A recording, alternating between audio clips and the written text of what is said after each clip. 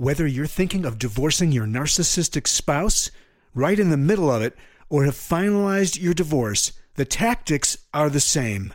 If this sounds like you need to know about Christine Hammond's new masterclass series, How to Survive a Divorce with a Narcissist.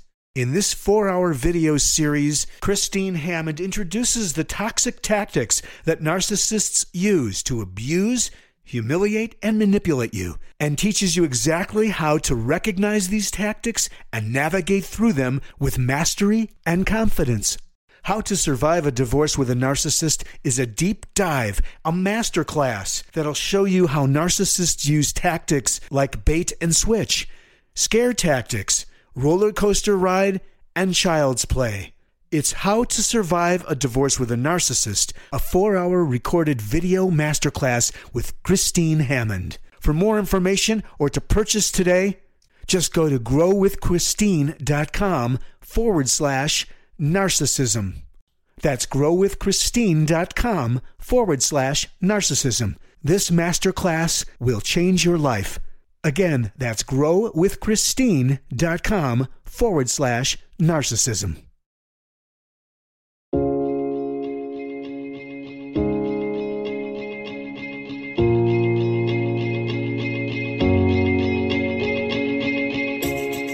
This is Understanding Today's Narcissist.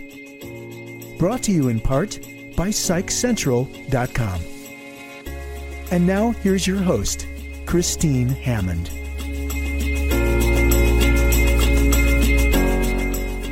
Well, the holidays are here. You might not be thinking they are according to the calendar, but look at your local store and you will see that the holidays have definitely started to arrive. As you start to prepare for them this year, I would like you to think a little bit more about your family and how you're going to handle things. Because if you don't have a plan ahead of time for how you're going to survive the holidays, you're not going to survive the holidays. So here's going to be my 5 tips for surviving your narcissistic in-laws over the holidays. This is one of my favorite topics to talk about because we all have those pesky in-laws sometimes that it's just very difficult to make it through the holidays. So here are my best tips. And I'm going to talk for a little bit about a client of mine who was struggling. And here's kind of like what happened to her over the last Thanksgiving dinner. So last Thanksgiving for her was just a total disaster. Heather had spent like days getting her new house ready for the visit, knowing that her narcissistic mother-in-law was going to be coming over. But as soon as her mother-in-law walked into the house, she announced, "It's not that bad."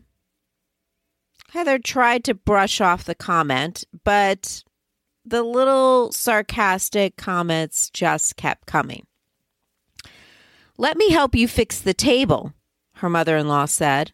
Then she proceeded to reorganize the silverware, napkins, and other accessories for a table that was actually already set, for which Heather thought looked great just the way it was. Then her mother-in-law grabbed the flower arrangement that was carefully done and actually took the whole thing apart, changed the vase, and rearranged the flowers.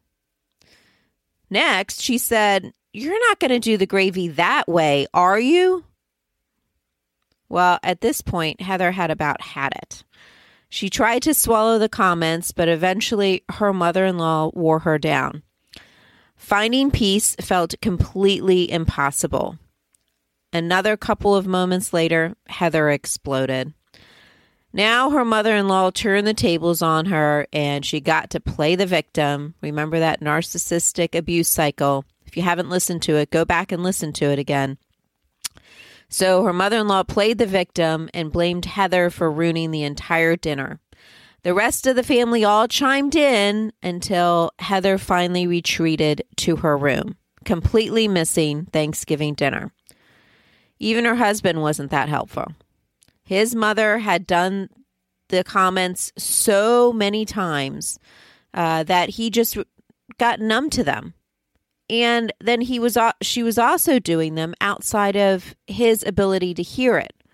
So that when he actually confronted his mom about the stuff that Heather said, his mom just lied and said she didn't really say that, or that Heather was too sensitive and she was taking it the wrong way.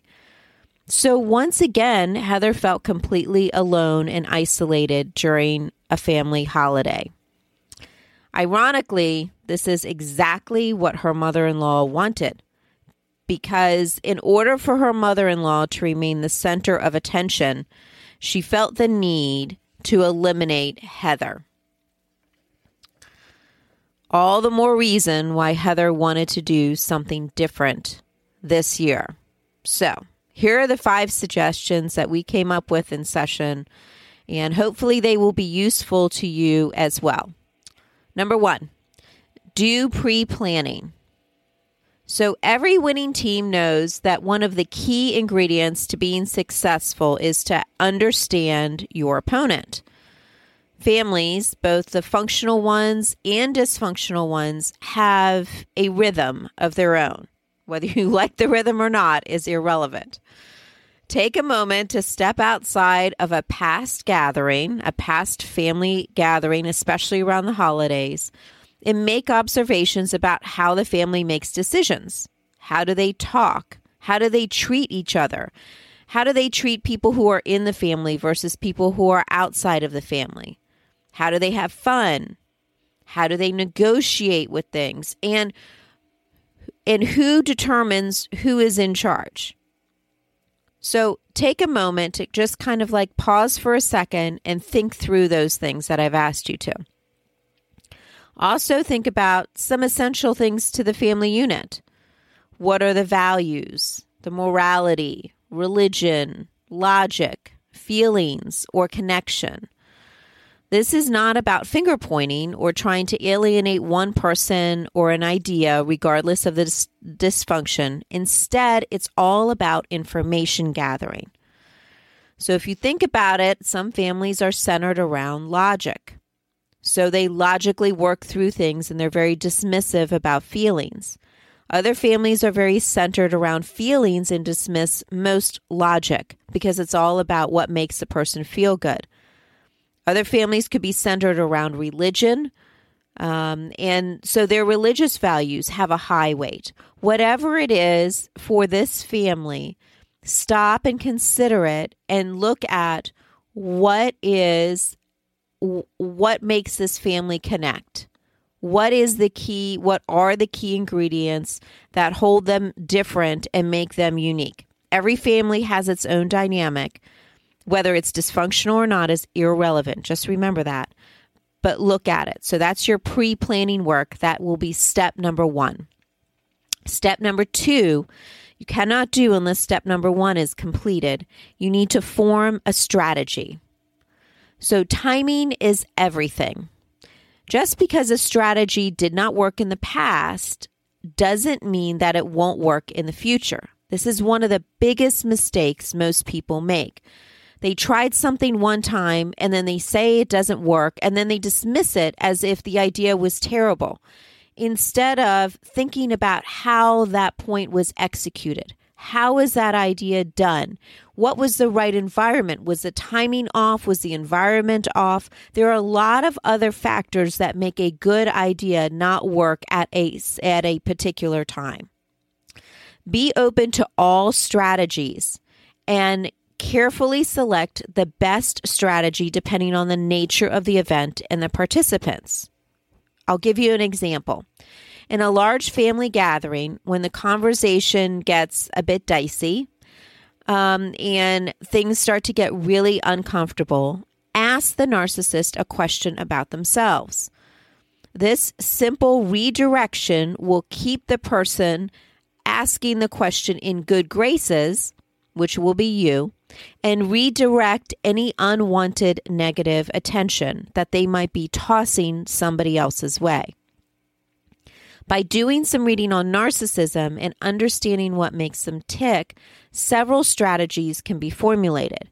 You can go back through some of my other podcasts on working with a narcissist, on living with a narcissist, and see what some of those strategies work. I'm not going to go over all of those here now because that's for a different podcast, but go back and listen to those. So step number 1 was do your pre-planning. Step number 2 is form a strategy. Step number 3 is gather the team. The team may be a spouse, kids, or other safe relatives that see the narcissism for what it is. Don't bother trying to enlighten the non-believers, which are the people who don't believe that narcissism is a thing. For now, family gatherings are not the place for this kind of indoctrination. In other words, we're not going to introduce narcissism over Thanksgiving dinner. Not appropriate. Rather, be intentional in the strategy phase to formulate a plan which gently exposes the narcissism. So you don't have to do it on a grand scale. You just do it on a small scale. Think of it as like breadcrumbs, little bits at a time, kind of how you're trying to introduce the idea to something. So like, think of it as, I've been training a puppy lately, or, I don't know if the puppy's training me or if I'm training the puppy. I haven't quite figured that out yet. So in dealing with that, you don't do all of the commands all at once. You do a little bit at a time. And you move from one little step to another little step until you can finally get the puppy to do all of what you want it to do. All right, well, take that same principle and apply it here. With a team, the team that actually believes that the narcissism is there and real, devise a boundary that can be easily agreed upon and reinforced when it's overstepped. For instance, the narcissist explodes and everybody decides that they are going to literally get up and leave at that moment. Then logically share this boundary with the non-believer before the event. So the person that it doesn't believe in the narcissism, if you say to them, hey, look, I've decided that if mom decides she's going to explode at Thanksgiving and completely lose it, we're not staying. We're leaving. We're getting up and going someplace else. So that way everybody is on the same page in advance, and this will actually increase your chance of success. So by sharing it with the non-believer, you're introducing to them the idea or the concept that a boundary can exist and be real and be effective. So, strategy number 1, do pre-planning. Number 2, formulate a strategy. Number 3, gather your team. Number 4, work the plan. It might be necessary during the function, Thanksgiving, whatever holiday you're celebrating, to remind the team of the plan. So in the case of a boundary being set, one person will have to courageously confront the narcissist when it's violated. So know ahead of time that's probably going to be you. Always do this in private first. Remember, we don't embarrass the narcissist, because if you do embarrass the narcissist in front of others, that's going to result in an immediate attack and an even worse confrontation. So before the confrontation, inform the team that the boundary has been exceeded so that they're ready to provide the support after the altercation. This removes the narcissist's ability to gather support afterwards. Be prepared for a bit of sulking from the narcissist when they realize that others are supporting the boundary, and offer a compliment as an olive branch. This takes a lot of maturity and grace, but it's well worth it. This will endear the team towards the boundary setting mentality even more and reduce any level of discomfort. It also undermines the narcissist's ability to be able to play the blame game and pull a victim card. So when you extend the olive branch, that's what you're doing. So what I've effectively done is I've cut off the narcissist from their cycle of abuse so that it can't even get started. That is working the plan. So to review, number 1, I want you to do some pre-planning. Number 2, formulate a strategy. Number 3, gather a team. Number 4, work the plan. And last but not least, number 5, evaluate the situation. Immediately following the event, review what worked and what didn't before small bits of valuable information are lost, because we all have short-term memory loss to some degree. These little nuggets will include observations of body language, any eye rolling, withdrawing of another family member, negative self-talk, blatant lies, manipulative behavior, or multiple references to feeling guilty. It might be easier to select one family member at a time and review their spoken and unspoken behavior. This information can then be used for recruiting more team members or placing them clearly in the narcissistic camp. Remember, we're trying to figure that out. Who's on your side, who's not. Remember, this is not about conversion. Everyone must come to the realization in their own time. Be patient with another person's timing. This is a good demonstration of love and is very different than the way the narcissist acts, because narcissists show love through control, but you need to show love through patience.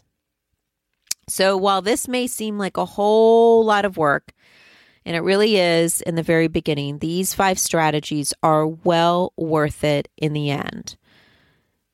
Thinking long-term commitment rather than a short-term alliance maintains a healthy perspective and a hopeful outcome.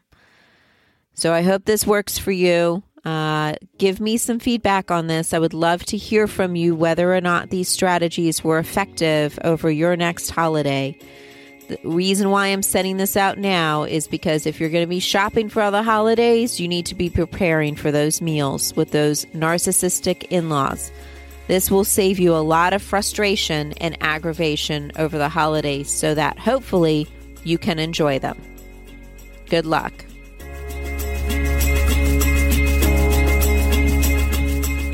Thanks for listening to Understanding Today's Narcissist with Christine Hammond. Brought to you in part by PsychCentral.com. For more information, visit GrowWithChristine.com.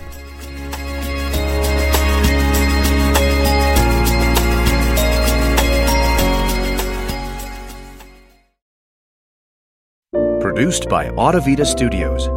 Connect your voice to the world. Produced by Audavita Studios. Connect your voice to the world.